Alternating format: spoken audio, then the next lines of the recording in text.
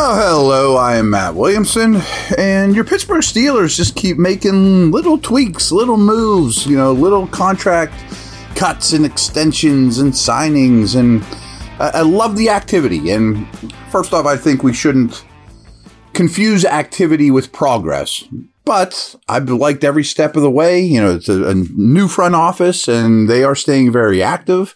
Not that it's not a collaboration with, Mr. Rooney and Coach Tomlin, et cetera, et cetera.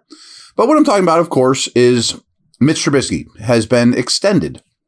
And I think the deal is, I'm almost certain this is the deal. It's a 2-year extension. So he has this year, and then they've added 2 years on top of that.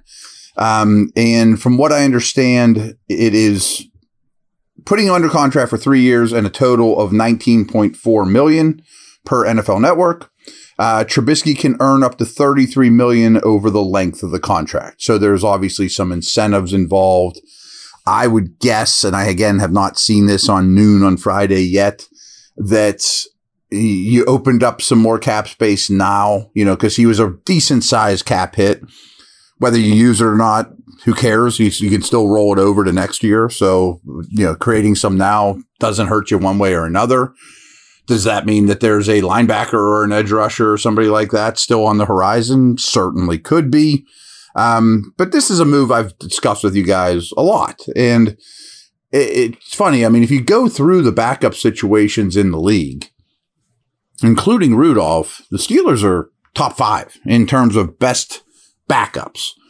And they still don't have an expensive quarterback room, despite having Rudolph under contract for 1 more year and Trubisky for 3. You can still make trades if somebody's beating down your door for one of them or injuries. Having extra quarterbacks or extra resources at quarterbacks makes all the sense in the world to me. I'm not suggesting this will be the case because I don't believe it's true, but do we know Kenny Pickett is a star? He could fall on his face in the first 2 weeks and be like, man, he does not look good at all. I don't think that's the case.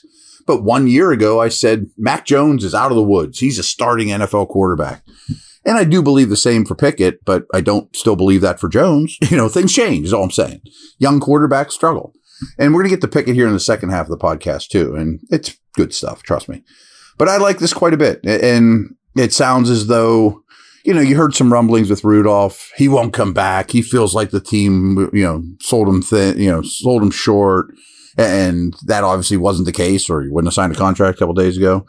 And Trubisky, it sounds that he is feeling good about his role, not necessarily as a mentor, but as a high-end backup that, we'll probably see playing time, certainly in the preseason. And, quarterbacks get hurt, of course.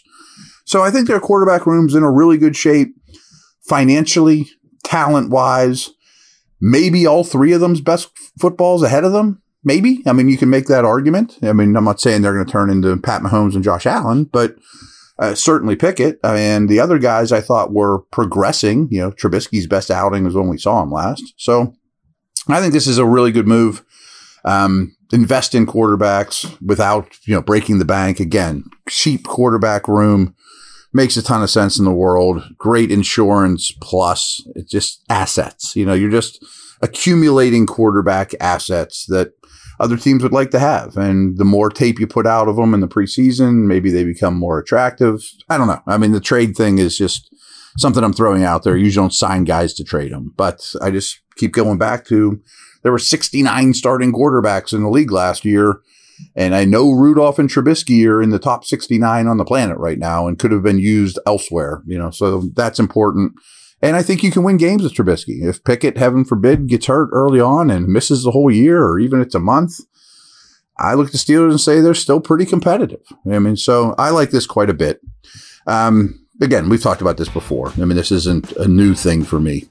Mentioned it quite a bit over the last couple months. 2 little things that came out today from Pro Football Focus I want to discuss on the back half of the podcast.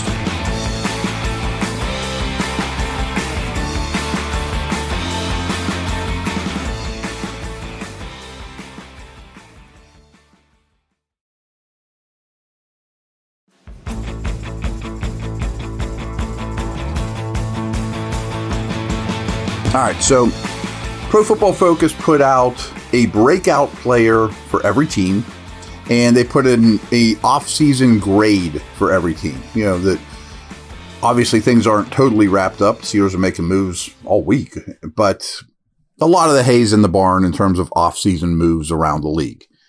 And they were pretty rough on grades, but they gave the Steelers an A. And frankly, I agree. And here's what they had to say. Pittsburgh made several low-key additions in free agency that should help the team significantly from a year ago. Isaac Seumalo has earned PFF pass blocking grades of at least 77.4 over the past 3 seasons, which is very good. And people don't think of him as a pass blocker, by the way, but he might be better in protection than he is run blocking. He's very good in both. While cornerback Patrick Peterson and linebacker Cole Holcomb should both be upgrades. I agree with that. Adding Allen Robinson for almost nothing in exchange is a huge low-risk, high-reward proposition. Totally agree. I said the same thing after they did it. And here we go. Pittsburgh's draft was arguably the best in the entire league. Joey Porter Jr. was a natural fit, and they selected him in the second round, not the first, having already secured Broderick Jones. Keanu Benton should make an impact along the defensive line immediately. And as much as Darnell Washington may have always been overrated as a fringe first-round prospect at tight end, he is a steal at pick 93 in the third round. I agree with everything they said there. And, you know, a theme, obviously, as I keep harping on this too, big, physical, powerful, tough demeanor. All these additions fit that to a T. They're telling you what they're going to do. And I think the roster is in a lot better shape right now than when we saw it last on the field. So I mentioned everyone had a breakout player. And Pro Football Focus, to their credit, goes very deep. A lot of them were a backup safety that's going to step up, or, you know, a guard they like that saw 300 snaps, but this year might see 1,000. But the Steelers, they took Kenny Pickett, which is the name you want to see. Yeah, I mean, the guy you want to step up, of course, is Kenny Pickett. And they may be higher on him, and this goes back to their stats, not their opinion. They may be higher on him than any outlet I've seen. I mean, including some of you Steeler fans that think he walks on water. But here's what they had to say about Pickett, which is very enticing. And again, these aren't necessarily opinions. This is just what their numbers reflect and their system and their grading system and all those things. Pickett was the first quarterback selected in the 2022 NFL Draft. And while he got off to a slow start last season, he had a very promising finish to his rookie campaign. His 75.5 overall grade ranked 18th amongst quarterbacks. That's for the whole season, folks. And he was among the best at the position during the last 7 weeks of the season. Amongst the best. And here we go. In fact, he earned the second highest PFF passing grade during those 7 weeks, behind only Joe Burrow, and ranked second in big-time throw percentage, ahead of the likes of Pat Mahomes and Burrow. Second. He also posted the lowest turnover-worthy play percentage in the league during that span. So it might not shock people that the turnover-worthy stuff was low. And because we saw he didn't throw a lot of picks and valued the football, they ran the ball a lot. But I think what the biggest takeaway for me is he was second in big-time throw percentage. So of the throws that came out of his hands, the percent of the ones that they rank big-time, which I don't know the exact parameters of that, but they're not screens and dump-offs and things of that nature. Kenny was at the top of the league, you know, during basically a 2-month stretch. Really promising. So all good news today, I guess. Good way to top off the week. Again, I keep saying this, but before you know it, the Steelers just keep making moves, and I'll be at actually the OTAs. I want to throw that out there too. I'll be at OTAs on Tuesday, Wednesday, Thursday, each of the next 3 weeks. So I'll have to ask Bert and those guys down there what I'm allowed to talk about afterwards, but I'm sure I'll have some impressions, and watching these guys run around live will be a blast. So that'll be a big topic for the coming weeks here too, is what's going on at OTAs. So it's never a quiet moment. Over and out. Take care. Have a great weekend.